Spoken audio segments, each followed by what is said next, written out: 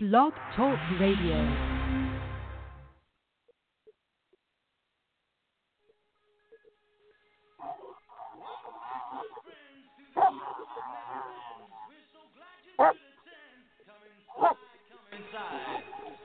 Wow.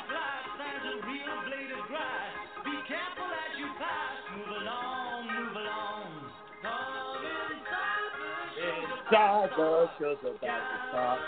Guaranteed to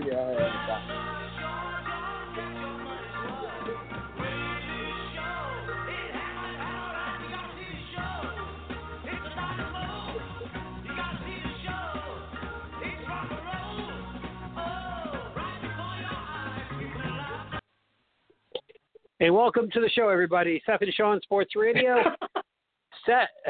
Sean from New Zealand. Seth from his living room in Hoboken while watching his baby crawl, drool, and cry, and his dog watch the Horizon Championship game aimlessly. So how is the life at 15,000 miles away? It is pretty awesome. I have to tell you, I just got back from Milford Sound, which there'll be pictures posted on our website for the viewers to take a look. I hope you have been following along at least and saw my bungee jump that I did yesterday. It's 75 degrees out, perfect sunny weather. I actually just came back, like I said, from Milford Sound, but I came back on a 10-seat plane where I will post some video of that, which you can see online at our website, Seth and Sean Sports Radio on Facebook. It has been a tremendous trip so far. Thank you very much to the people in Chicago. Although the Islanders did lose a 2-1 heartbreaker at the United Center. Great times in Chicago. Great times so far in New Zealand. And the one thing that I'm realizing is, you know what, I have stuff planned for the next 3 weeks, but don't look ahead. See what you have today. Enjoy what you have today. And then tomorrow will be another day. And it's been fantastic. Yesterday, 2 days ago, Monday, I arrived in New Zealand after a 13-hour flight, which was actually okay. My back is fine. And it was cloudy out, and they canceled my skydiving. So I could have sulked, which I did for about 30 seconds. And then I realized, you know what, let's put skydiving on Friday. Let's try and do a bungee jump today. And there I went off of almost 500 feet down into a canyon. Would recommend coming here to anybody. Queenstown, New Zealand. There really is no other place like this on earth. If there are any girls from Queensland, New Zealand, who are listening to the show and want to hang out with Sean, please feel free to call at 760-283-0846. I couldn't resist. Hold on. Seth, yeah. Seth, there's a problem. You said Queensland. Queensland is in Australia. Queenstown is in New Zealand. Let's not go to Queensland because I will not be there. If there are girls from Queensland who don't want to deal with Sean, please feel free to call at 760-283-0846. Yeah, my week has not been quite as fun, although I did have the pleasure of 3 days of peace when I sent my lovely wife and my 7-month-old to Miami for a weekend. So it was just me and the dog, which in theory sounds great. So what do? Do I go out and party? Do I go to basketball? Do I go out? Are you kidding? I was asleep by like 9 o'clock each night from a guy who used to go to bed at 3 a.m. every night. Watched a little bit of basketball, did a little bit of cleaning, did a little bit of work, and getting ready for the end of my busy season. Of course, I get a video, which I don't believe I have forwarded to Sean since he was away. Jake is now crawling, which is both enjoyable and scary as hell. Carly's already crying because she's missing his childhood. And he just crawls and bumps into things and cries. So about as smart as his father from time to time, but obviously much more mature because I don't think I crawled until I was like 2 years old. I was a bit slow. So, ladies and gentlemen, we'll have Mrs. Sherry Siemens on the phone at some point in the next couple of weeks to verify the call. You think my mother is going to ever admit to me being slow? I am perfect. Don't you know that? In every way. In my mother's eyes? So, in your mother's eyes. Exactly. In my mother's eyes. So, this time of year we're on, what are we really looking at? We're in championship week now. It'll start for the Cuse tomorrow, I believe. You beat Georgia Tech. Andrew White scores 40. You watch it, I believe, at LAX. Maryland on potential Melo Trimbo's last shot at a Maryland game from the Comcast Center. Excuse me, hits a 3-pointer to beat Michigan State with 1 second to go. I'm pretty comfortable with our bid. How are you feeling right now? Well, I said on the blog the other day, I thought that Andrew White's performance and Syracuse's performance on Saturday, and I was at LAX, sealed the deal for the Orange. I really think that they are in. I understand that they will be the first team with 14 losses because I don't think that they're going to win the entire ACC tournament. In fact, I don't want them to win the ACC tournament because I think history shows that if you win your tournament, you don't go very far because you're playing so many games in so few days that you just get tired. So I think history does show that most champions don't win their own tournament. So let's go with that. So I don't want them to win the tournament. I just want they play Miami, the 8-9 seed, the 8-9 game tomorrow at noon, which is 6 a.m. New Zealand time, which is perfect right before I go bungee again. So I will be up watch ESPN app. You're going bungee twice? You're going bungee twice? Different bungee. So the first bungee, well, we'll get to that in a second. There are 2 different bungees that I'm doing. So to answer your question, I think they're in. I think their resume is as good as any bubble team. They have 3 top 10 wins. They are 6-7 against the top 50. Now Monmouth may drop out of that top 50, so they may be 5-7. The bubble teams are teams that they've beaten. A bubble team is Georgia Tech. They've beaten Georgia Tech. A bubble team will probably be – Miami's in. So if you think that they're a bubble team, Syracuse has beaten Miami. So, granted, all these wins, the one thing that you could hold against Syracuse, well, besides the fact that they have 13 losses, there are actually 3 things you can hold against them. Number 1, 13 losses, which will be 14. Number 2, they have a really bad loss against St. John's at home by 30. And that's horrendous. That's absolutely horrendous. They lost to UConn. They lost to Georgetown, which doesn't look so bad. And they lost to St. John's. Those are bad losses. The other thing is, and what might keep them out, I think they're in, but what might keep them out is they have not played well away from home. They do not have a legitimate away win.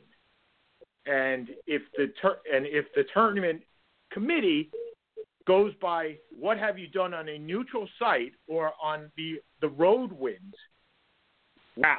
I think we will beat Miami tomorrow. And if we beat Miami tomorrow, I don't have a thought that keeps us out. I think we're definitely in. I think we seal it tomorrow. If we win, I think we're in today. What about yourself? Do you think we're in? I don't know. I'm not as – I have a lot of problems when I see, as you said, it's the 13 losses is bad, but that may not – or the 14, assuming that you do lose in the tournament. But that may not even be the most losses to make the tournament this year. Vandy has 14 now. And according to ESPN, they're the last team in. They've also beaten Florida, I think, Florida twice. They have some good wins also. But as you said, your losses are awful, some of these. I'm kind of looking right now. I mean, UConn has been bad this year. That's not a good loss. Georgetown is not a good. St. John's is brutal. Losing to Boston College by 15. Boston College is 9-23.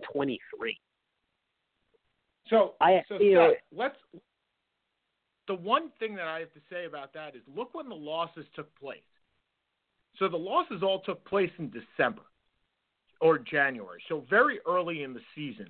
Boston College, I think, was the last of those, and I think that was January 8th or 9th. So, like I said, those are bad losses. But does the tournament committee, and we've seen this before, do they hold early season losses when you have grad transfers? Basically, our whole team was new. Or do you hold them in the same light as you do late season losses? And do you hold those No, you don't. bad losses? But Do you hold those bad losses are those bad losses counteracted by wins over Virginia, Duke, Florida State? I mean, those are 3 top 10 teams at the time. Feeling is you need to win. I think you need to win this game. I think you may get in without it, but when worse to a degree is worse than even some. Well, I mean, St. John's is inexcusable, but to a degree worse than some of these losses. As you said, you have no good road wins, and I'm not talking top 15, top 20. Like, I'm looking at your road wins. The best one that I see is Clemson, who's 6-12 this year in conference, and 17-14. Not one. So I think Miami on a neutral. North Carolina State is 4-14 in the. They're 4-14 in the conference. They're not. They're 15-17 overall. I think you need to win this game. I think again, depending how the bubble plays, because there's always 1 or 2 weird things that happen. I think you need to beat Miami to get in. And then after that, I think that would do it. You may very well get in without it, but you're treading, I think, on really shaky ground. And if you don't get in, I don't think you have a huge argument. 13 losses and no convincing road wins does that. I hope you get in, and I think you should beat Miami because I think Boeheim is probably. It's probably, I think it's impossible to ignore. I don't think anyone on Syracuse can feel safe at this point. I mean, do you feel safe that you're in at this point? What'd you say? No, I said I would. I said no. I would agree with that. Absolutely, I do not feel safe. So, if you can't beat a middle of the road Miami team, like a decent team, but nothing spectacular, with everything on the line, in a neutral game. Then I don't think you make it. I think Georgia Tech got you to this point. I think you need to win this game to get in. Okay. I have no argument to that. None. No, you can't. I mean, I'm playing on ESPN right now just to look. I mean, for Maryland, we're jumping back and forth between a 6 and a 7. It looks like ESPN has us as a 7. In the East against Baylor, Seton Hall is a 10 and Baylor is a 2. I'll be honest, I'll be pretty happy with that. I think we should be above us. I think we should be a 6, but I'm not really, as long as we stay out of the 8-9, anywhere between 6 and 7 is fine. We have finally had a very good week. We beat Northwestern. We beat Michigan State in a very good game, and we never beat Michigan State. I don't think we have the depth up front to make a run, but either way, this was a team that was picked to go be 10th in the Big Ten and to end up 12-6 and 14-7, 24-7 overall. I'll happily take it.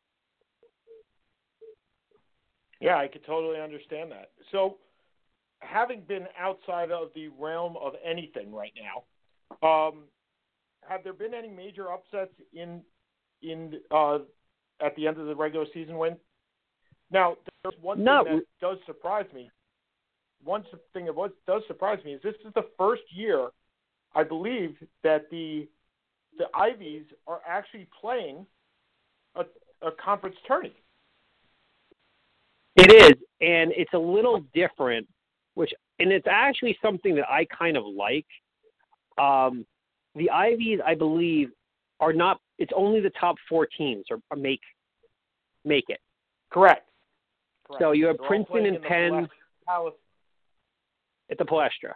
You have Princeton is the one over the 4, Princeton, Penn, and Harvard, Yale, and everyone else is out. And to be honest, that makes a lot more sense to me, especially for kind of the quote-unquote mid-majors. because, I mean, to me, look, it's great when you have an 8 seed, and there was one huge upset. I'm trying to remember who it was, who's made it already, and I'll look it up quickly. But I'm looking here, seeing which one, if I can remember which one it was. But there's something to be said. I think is it Jacksonville? Maybe. There's something to be said for playing a whole year and really getting nothing out of it. And that's what a lot of these they do it because ESPN pays them a crap load of money for it. And considering ESPN, this you may not know, ESPN is anticipating $100 million worth of layoffs in July. Due to their subscriptions. Okay. Due to their subscriptions decreasing by about 7% a year. And the reality is they probably overpaid for the NBA and probably have overpaid for a lot of things. And now with cable TV, for all intents and purposes, plateauing, this may be what happens. But to me, to see a 12-20 team make it, it's one thing if in a big conference you make a run because you're going to have 5, 6, 7 teams make it. But for for a game like right now, I have on looks like Northern Kentucky versus Milwaukee. I guess that's who NKU is. I'm assuming. I don't want to see a 12-20 team make it. I want to see a 27. Yeah, this is Milwaukee's the 10 seed. Northern Kentucky is the 4 seed. Milwaukee's 11-23. I don't want to see them make it. The greatness to me is the 27-7 team. That's got no respect. The Lehigh with C.J. McCollum beating Duke. That to me is great. Quinn led Norfolk State beating Missouri in 2004 or 14 or 13, 11, whenever it was, when Missouri was relevant, was top 5, and I actually picked them to win the national title. That is great. To see a 10-25 team lose by 70 to Villanova, not very interesting to me. That's fair. Okay. So moving on to something a little different. Missouri's coach, Kim Anderson, losing his job. Since you just spoke about Missouri. After only 3 years on the job. First of all, what are your thoughts on him actually losing his job? Second of all, this is not a plum assignment that he's going to be able to get. They're going to be able to get great coaches.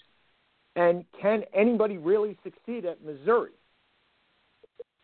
Sure. The SEC. Absolutely. First of all, the SEC, remember, they were in the Big 12 before jumping to the SEC. Yep. If you look at the conference for basketball, this isn't even a comparison. The SEC is typically terrible. Let's call it what it is. For the last 10 years, other than Kentucky and Florida, it's been awful. Tennessee had 1 or 2 decent teams. Vandy had 1 or 2 decent teams. But it is not a great basketball. It is not a great basketball conference by any stretch of the imagination. It's mediocre as hell. So please tell me why a guy, and I think they're going to get a decent coach. I do. Now I don't know if they may go for a retread like a Mark Gottfried who's been fired from NC State. The guy I think they're going to try and bring in, and I don't think they can do it. I think they're going to go after Tom Crean from Indiana because I think Crean is gone, and he's not a guy who's going to be. I think he wants a bit of an easier situation after really just kind of just being decimated by the Indiana press, and similar to kind of a Rick Barnes-esque kind of thing where he was at Texas forever, having where they don't care as much. That's probably a bad example, actually. But I think that makes sense where he can kind of rebuild a program again, have no real time rush to do so, and can do it right. And I think he can win there. I think they'll probably reach out to an Archie Miller from Dayton. I think they'll reach out to probably, a couple of these guys. Johnny Jones from LSU was just fired as well. Mark Gottfried fired from NC State. There's a lot of jobs. There's going to be a lot of jobs open. His stats are awful. But that's not one of the plum jobs. I mean, in my opinion, That's just not there. I mean, from reports, they're looking at a Quanzo Martin too. If you're Quanzo Martin, are you taking that job, or are you waiting for, say, North Carolina State? Well, but you have to remember, Quanzo Martin is a Midwest guy. He played at Purdue. He coached at Tennessee and was relatively, was run off really. So I mean, it's not a plum job, but I mean, there's a lot of jobs that may be out there. So I mean, John Grossi at Illinois may be gone. Boston College may have an opening. Penn State, Washington should be open, but because Lorenzo Romar is bringing in the number one recruit in the country again, he'll probably keep his job. No reason that he's keeping his job. I mean, you have Markelle Fultz, who's going to be the number one pick in the draft, and you don't win 10 games. What does that say? It is not a top job, but I don't think it's a bad one either. Because you go to NC State, your expectations are through the roof. And the reality is, what is NC State in the ACC? You've been in the ACC for 3 years. What do you think of NC State as a job? I think it's, I think that's my question more to the point, is when you are one of these, NC State's not a primary recruiting, they're in a recruiting hotbed, but they're not the team in the recruiting hotbed. In fact, they're probably fourth in their own state, maybe fifth? No, third or fourth. Fourth. Behind I Duke, put Wake behind Forest North above Carolina. Okay, so they're third in their own state, which is not a very popular state to begin with, being North Carolina. So my question is pretty simple, and this is why I asked you whether Kim Anderson got enough of play. How many years is enough for these jobs? Because you see guys being fired after 2 years, after 3 years. With the advent of one and done, which is not really an advent anymore, I mean, it's pretty much been there for 10 years, maybe even more. How much is enough? How much till you get your guys and have a chance to turn it around? Is 3 years enough time? When your record is under 30%, when you have a winning percentage under 30%, I don't really have an issue. They've won 10 games once under Kim Anderson. And, I guess one of the things, and this is interesting, we talk about this in the business world. I remember when I was interviewing at Goldman Sachs long, long time ago. And the guy pretty much told me, he said, I don't need you. I can take a chance on you if I choose to.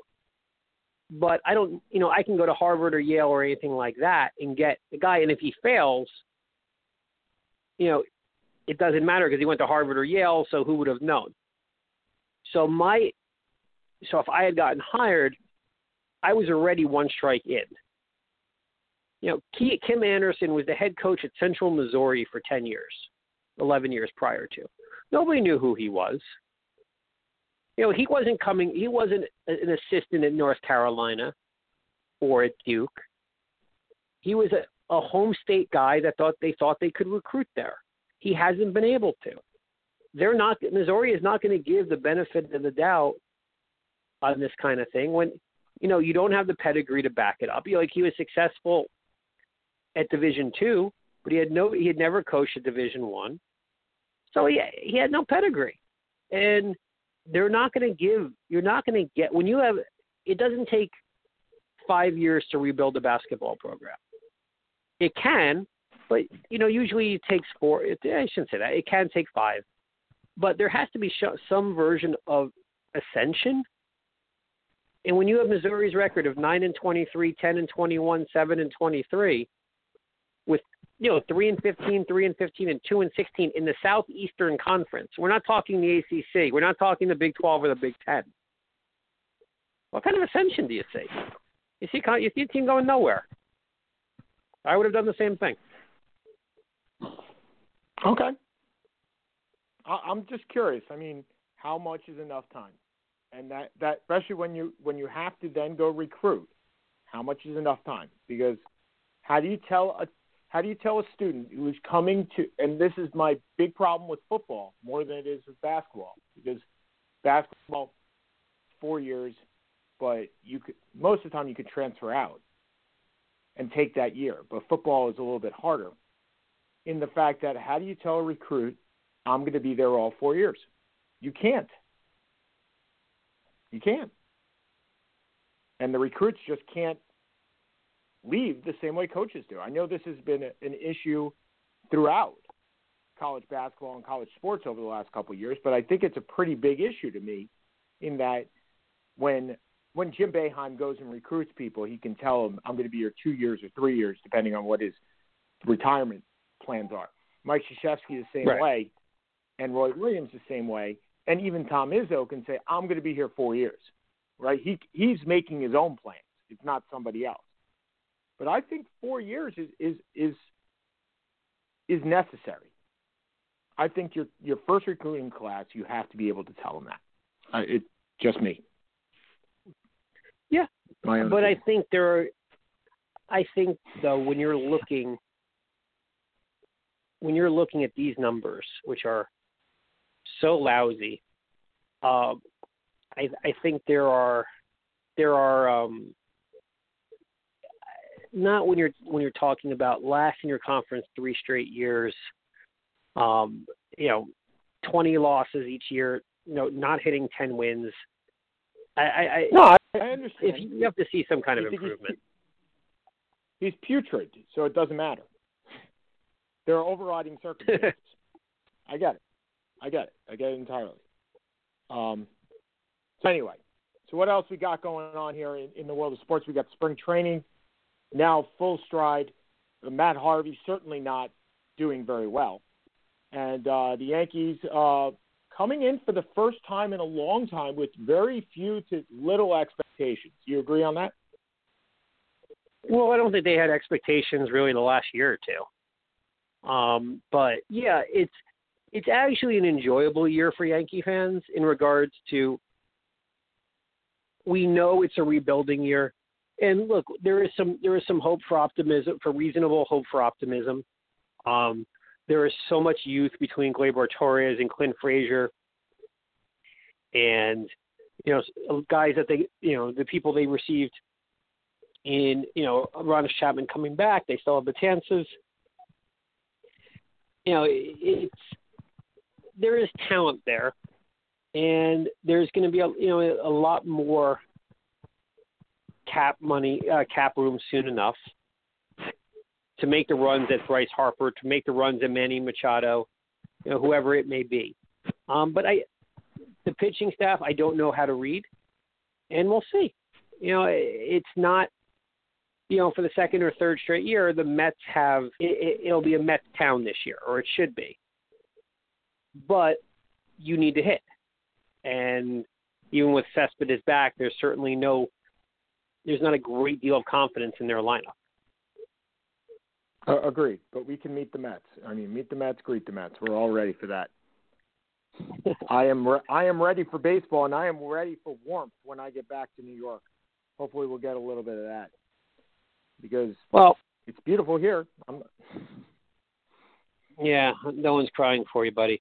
But I think the major thing going on in addition to tournament week is we have NFL free agency starting on Thursday. The Jets have pretty much decided they're doing their tank have already decided to tank. Let's call it what it is. When you lose all these players, I'm assuming Eric Decker is probably on his way out as well. Brandon Marshall cut. I know the Giants are interested if they can afford it financially. I don't even know where they're looking, to be perfectly honest. They probably, they kind of made the playoffs or 10-6 2 years ago on a wing and a prayer, and the reality hit, and it's gonna continue. And you made this comment 2 weeks ago that you thought the Jets had less talent than any team in the NFL. And if you were not correct 2 weeks ago, you probably are now. Yeah, I'm kind of discouraged by everything, but yes, that is definitely the case. They have the least amount of talent in the NFL, They are tanking for all intents and purposes. And I will say this, I have said this before, and I'll say this again for any one of my teams, and I think you're of the same opinion, is if you have a plan, if you have a legitimate plan, whereas as the Phillies are right now, as the Astros did, you can even say in some ways, really as the Browns are doing today, not as they were 3 years ago, but today, and you want to lose for 2 seasons, I'm comfortable with losing for 2 seasons if you have a plan. If you don't have a plan, then I have no confidence in you whatsoever. But if the Jets are saying, look, we're going to lose for 2 years, we're going to get our quarterback, whoever that may be, it may be Christian Hackenberg, it may be somebody else, but we're going to get our quarterback. And then we're going to work towards a championship team. You just have to survive 2 years. I think I'm okay with that. Been okay with that for the Knicks with Donnie Walsh, who was trying to do it. I was okay with the Mets when they were trying to do it, not being penny pinchers, but actually accumulating assets. I'm okay with it. Would you? I think you're of the same boat. I think your problem is, say, with the Nets, is that they just don't have a plan, and with the Yankees, you like the fact that they're doing that right now. I do. Well, the Nets, the issue is the GM and the owner. For all intent, the GM wanted to keep his. I'm convinced that the only reason that Garnett and Pierce trade was made was to keep, so King could keep that, because that team was not championship caliber no matter what. And that's the only reason you trade all this youth for 37-year-old guys. And that, by being in the 5 seed or the 4 seed for 2 or 3 years, that allowed Billy King to keep his job. And I think by forfeiting the future, now Bobby Marks comes, or Sean Marks, I forget which one it is, one of the Markses comes in. And this team is absolutely and utterly it's a college, it's a D-League team, short of Brooke Lopez.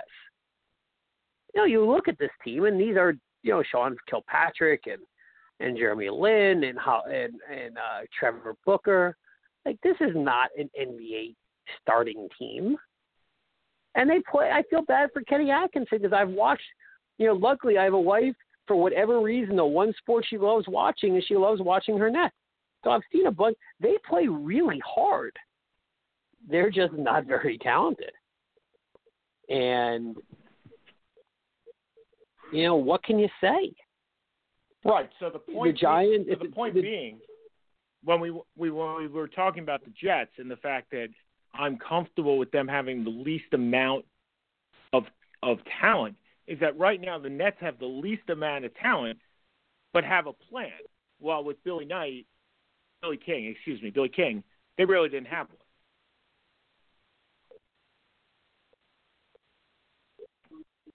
Yeah. I mean, that seems to be – that's right. And there's look at the Giants. The Giants seem to be that team that, while never hitting look, they have 2 championships, but that aside, that never go to a complete rebuild, but are never the best team. Similar to the Dolphins were in the late 80s, early 90s with Marino.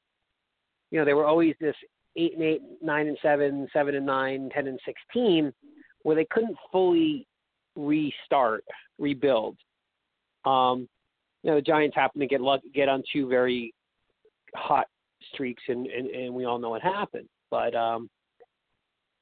the Giants haven't done it really since in the last 25 years, in the last 20 years, give or take. So I've been fortunate in that regard, and they're going to be a threat again this year. Whether they go for a running back or a wideout or fix the offensive line or whatever they choose to do, they're going to be competitive again.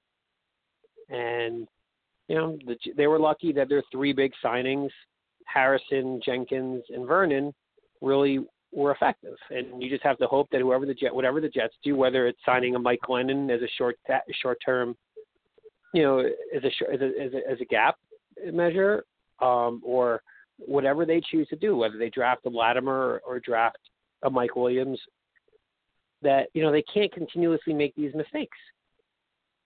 They have, I don't think there's anyone left from John Idzik at this point, or there may be like 3 players that he drafted that are left. How long has Idzik been gone? 4 years? That's not that's not how a championship team is built. Right, but Seth, I think that was the problem. Idzik, who was a capologist, really that's what his job was, not really a scout or talent-wise, made these big money deals, made this Darrelle Revis deal, now I'm not saying Brandon Marshall was a mistake. I don't think he was, and I don't think Nick Mangold was a mistake. I really think that the Jets as a team just got very old last year, and the only way to get out from that is, as Reggie McKenzie in Oakland Raiderland, Las Vegas Raiderland, LA Raiderland, whatever you want to call it, Raiderland, found out, is you have to cut these guys, take the cap hit, and then rebuild. And nobody has done it better than McKenzie out there in Raiderland, and I think that's what the Jets have to do. They have to find a quarterback. Finding Derek Carr in the second round was genius for Reggie McKenzie. But he drafted Khalil Mack 3rd overall. He had some great draft picks later in the draft, and he signed some very good players. But first he had to cut the Justin Tucks of the world that had huge salaries, the Richard Seymours of the world, who had huge salaries, and take it up the tailpipe, as Jim Carrey said in Liar Liar, for a couple of years. And unfortunately, New York has really not done very well with a rebuild ever. But I think that's because the owners underestimate the tolerance of a New York fan. I think New Yorkers are, Jake is crying his eyes out over there. And I get it, Jake. We'll be okay, buddy. We'll be okay. I understand. Wow. Oh, yeah, that's why I had him sleeping for a little while. Hold on. Ladies and gentlemen, Jake Kamens. There we go. Oh. And he just, I'm going to let you talk for about 45 seconds more. So hold on a second. You keep going. Ladies and gentlemen, the newest Jets fan is already crying due to his lack of a team. It is a really interesting concept, a rebuild. And we've seen it in Philadelphia. We've seen it in Houston. We've seen it in LA. We've seen it in all the big markets. We haven't really seen it in New York very much. And I think that the Knicks should have done it with Donnie Walsh. They started down that road, and then James Dolan said, no, I want to win now, and got Carmelo Anthony. The Yankees are now doing it when George Steinbrenner passed away. Finally, the Steinbrenners learned a mistake by the A-Rod signing of the big signing and the CC Sabathia signing, and they're going down that same path right now with the young kids. And kudos to Brian Cashman for allowing that to happen. The question is whether Woody Johnson, the owner of the Jets, and maybe the ambassador to Ireland, will have the patience in New York for a rebuild, and that might mean losing some season ticket holders for a couple of years and proving that you can stay out of the way. Look, the person that signed Darrelle Revis for 6 years and $16 million was Woody Johnson. He's the guy that wanted it. He's the guy that did it. And he's the reason the Jets have $6 million in cap room taken up by Darrelle Revis, even though he's not going to be playing for them this year. An interesting question was posed, I believe, by Rich Cimini on ESPN.com. And, Seth, I'd love your comments on this. He doesn't think Darrelle Revis is going to play this year because he doesn't think that he's going to get more than $6 million. And if he's not going to get more than $6 million a year, why would he play? He's basically playing for free. Well, we all know.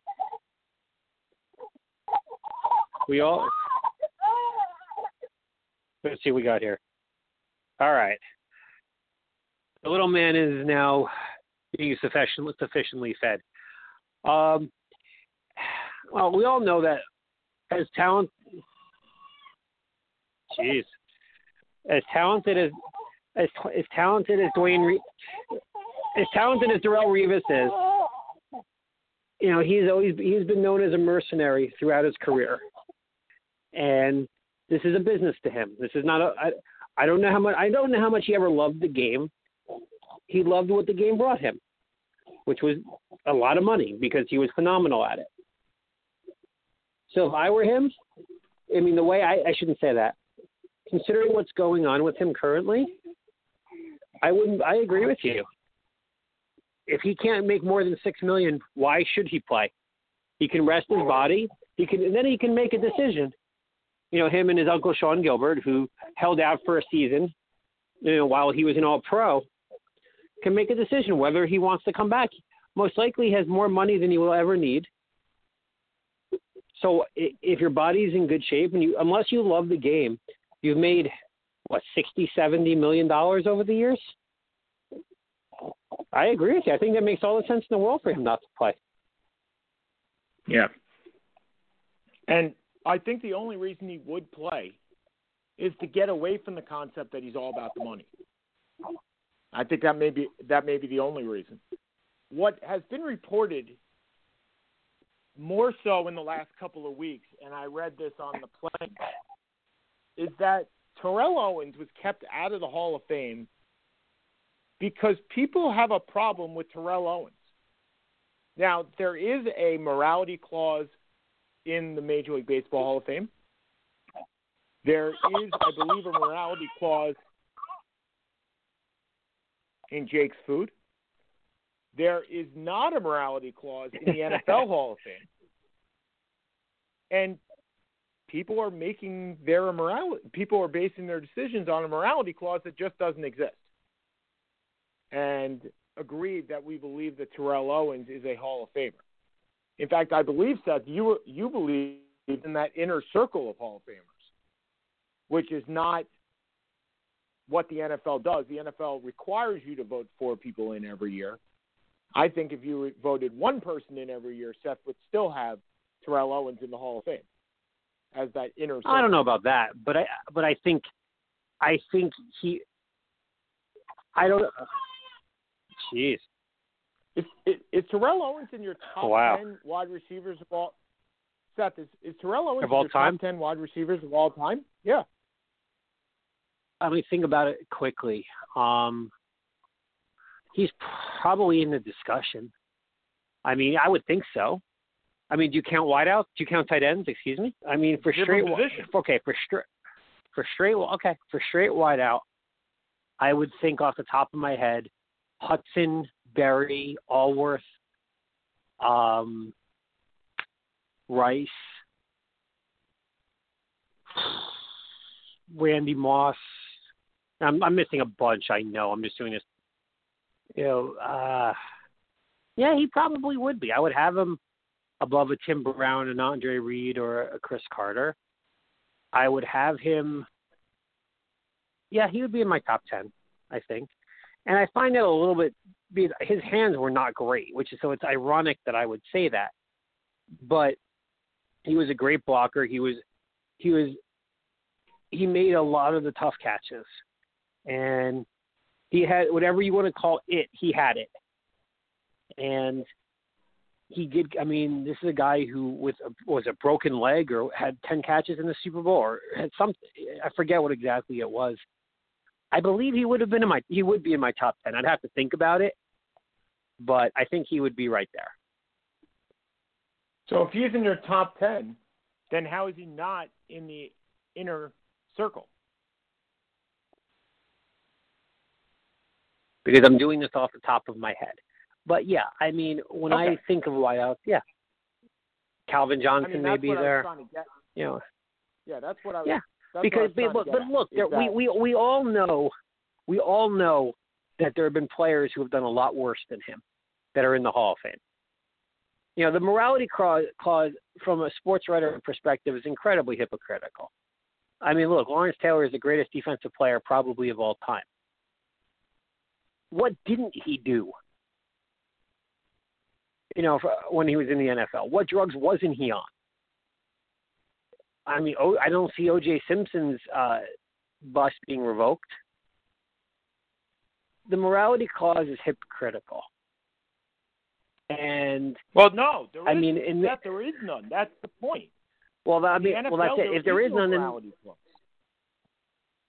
then this isn't a discussion. Then this shouldn't be a discussion point. He is a Hall of Fame He's a Hall of Fame wide receiver.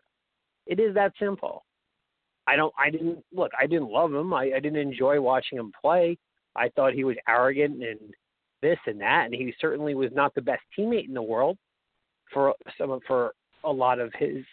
He was a me guy. But I shouldn't say that. I don't know. I wasn't there. But there is no question, when his stats when the stats are all said and done, and for those who have watched him play, he's a Hall of Famer.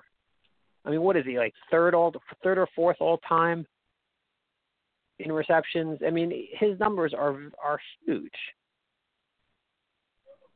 I'm looking at it right now. 1,078 catches, 16,000 yards, 150 touchdowns. I mean, those are all-time numbers. And to not include him is silly. 6-time Pro Bowl, 5-time first-team All-Pro. It's just, Jesus Christ. It's not the kid, it's the dog. See, you go to Bali, and this is what happens. I'm not in Bali yet. Oh, whatever. You go to the other hemisphere. This is what happens. This is your fault. It's all. You could have come with me. Really? You could have. How exactly? Yeah. Yeah. Well, no. Carly. Wait. Carly got a vacation. Why can't you? I think my choice I think I have a better chance of us going up to Cooperstown for a weekend. I think that could probably be negotiated. I don't think the only person I've ever seen. Let's understand. I am your negotiator because that's my job. Maybe we should put on the table New Zealand and hope to get New Orleans as a compromise. You think my wife is going to let me go to New Orleans without her? Have you met my wife? Yes. And you think she'll say, Seth, please go to the home of debauchery, the house of the rising sun. Please drink at Patty O'Brien's Hurricanes until 4 a.m.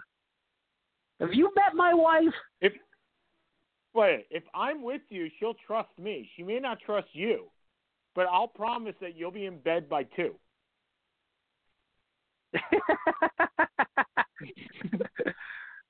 I think you would have had a better chance of bringing Fred. The only person I know who's married and been able to go on a 2.5-week vacation by themselves is Fred Steinman. And he now teaches astrology, seemingly, for a living. So who the hell knows? But I know one thing. It is true. Yeah, what's that? My wife would not let me go to New Zealand for a 2-week trip. I may not be very smart. I may be quite dumb, except to all my clients. To them, I'm brilliant. But I am damn sure that my wife is not letting me go to New Zealand. And I'm just as sure that my wife will not, who I love very much, will not say, Seth, go to New Zealand, go to New Orleans for a 4-day. I don't see that happening anytime in the near future. Or she'll say, go, please, and bring your 9-month-old son. Pretty sure New Zealand, New Orleans is not built for Jake. No. We could do that. Please bring Jake. Man, there will be nobody better equipped to pick up women than me with Jake. I'm good. I have offered you the dog. I have offered you the baby. You said no. No. What I have said is I am not taking the dog under any circumstances because the dog craps, and I have no desire to deal with a crappy dog. The dog whines. I have no desire to deal with a whiny dog. Your baby, I'm good with Jake for like 3 hours. That would be great. You know why? He doesn't crap in 3 hours. He doesn't need to eat in 3 hours. Everything works fine for about a 3-hour time. So I'm totally on board. So pretty much what you do, pretty much what you do is you put him you put him on the floor. You just let him crawl for 3 hours while you do your thing. Is there anything really wrong with that? No, because it would get me away from him for 3 hours. Wow. Look, your wife didn't hear you say hey. that. Oh no, she'll get it. My kid is awesome. He is a great kid, and we've been hosting the show for about 7 months. He's been here every time. This has been the worst issue we've had with him, and I think it's because he's running a little bit of a fever. So this is the worst we're dealing with. We're doing okay, but all right, back to actual sports, and I will talk to my wife about New Zealand. Thank you. No. Talk to her about Australia, and then bring me in for the New Zealand part. Because we'll get this done. We'll get this done. I'm holding my breath. Anyway, so free agency coming up. What are your thoughts on some players, who have been surprised, some surprisingly released, some not so surprisingly released, some big names though. I want your thoughts. Yeah. Where Adrian Peterson? Where are you thinking? Thinking he winds up with your New York Football Giants.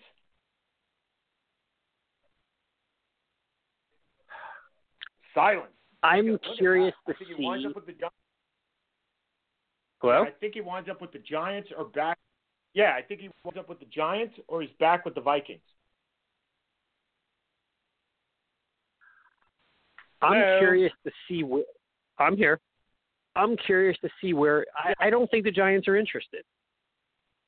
I think they like Perkins. I think they want a guy who's going to catch the ball out of the backfield. As a Giants fan, I'd love to have him. But I get the feeling, based on what I've read, that they're just not that interested. I wonder, I see him as a platoon, maybe in Oakland with Latavius Murray, where they have the great offensive line and they have a solid passing game. Well, I don't think Latavius Murray's going to resign. I think he's going to be gone too. I think he's going to want too much money. So if that's the case, and I think Reggie McKenzie's ready to let him go, they're going to use their money on Derek Carr and Khalil Mack, who they have to re-sign after this year. I think they're going to use money for there. I think they're pretty happy with Jelaine Richards and Dwayne Washington, and that may be another place where Adrian Peterson may go. Because with a great offensive line, I don't think there's an issue with his able to put together a pretty good season. No, I completely agree. How about Alshon Jeffrey? Does he re-sign with Chicago?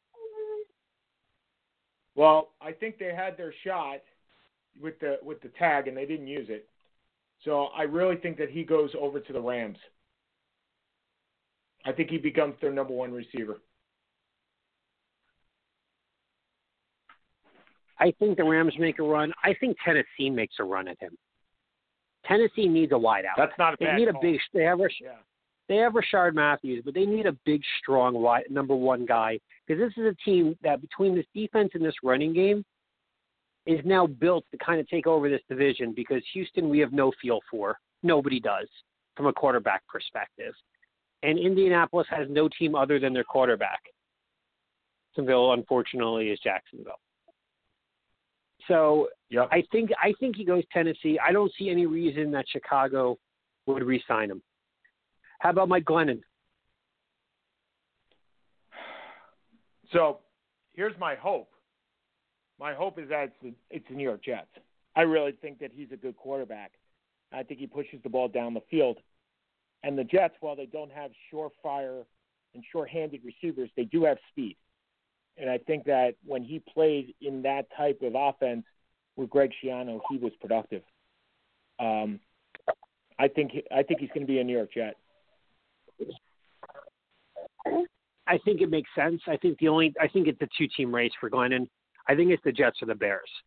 He's certainly not going to go anywhere where he's going to sit. He wants a legitimate shot to to be a starting quarterback. And the problem with either the Jets or the Bears is the Bears, if I was him, I'd probably go to Chicago. Their defense is better. Their running back with Jordan Howard, they seem to have some version of a running game with Jordan Howard. There's not much there at the wideouts, but we don't know what Kevin White brings to the table. Hopefully he can get healthy after 2 years of injury. And, to me, that he has a better chance of success there, I think, than he does in New York. As I said, I think New York, unless he's – and I don't even know if there's any young quarterbacks in Chicago. Thinking through it quickly, Hoyer's older, Barkley's been around, Cutler's going to be cut. They have nobody there. And unless they want to take a number 3 pick, there's a quarterback they love at number 3. And I don't think there is. Based on John Fox's coaching is never really – he's a running back defense guy. I don't think they would take a pick with him they would take a Q at 3. I think Chicago makes sense for him more than anyone else. I would agree with you. I hope not, but I agree with you. We do have 3 minutes to go. So, Seth, why don't you take it away, and then I'll give the last word. I'll just let you go because you're in New Zealand or Australia or Bali or wherever the hell you are. Whatever it is, it's a lot more interesting than what I have. I have a crying baby who's crawling for the first time and a doggy who has ADD. I'll let you go. All right. Well, ladies and gentlemen, we will similarly be posting video of Jake's crawling, so you'll have some video evidence of this. It is just as exciting as me bungee jumping, trust me. In fact, it may be more exciting. Next week, I'll be in Sydney, so we'll have a new perspective on that. We'll have the NCAA tournament preview next week because that'll be after the conference tournaments, which take place this weekend. The ACC tournament starts tomorrow for both of us. For me, it starts at 6 a.m. For you guys, it starts at noon. And I believe the Big Ten also starts tomorrow. Maryland, I assume, has a bye. Who do they play in the first round? Maryland actually has a double bye. They are the 3 seed, and they have a double bye until Friday. Okay, so they'll be playing Friday, so we'll be sure to take a look.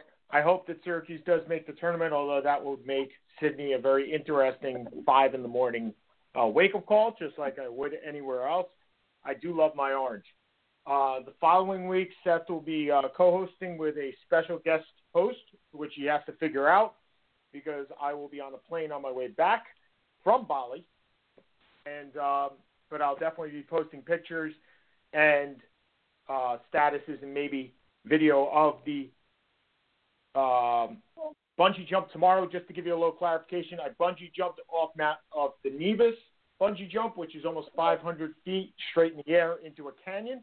Tomorrow, I bungee jump off the Caribou Bridge, which means I am bungee jumping into water. My head will go into the water, which is awfully amazing.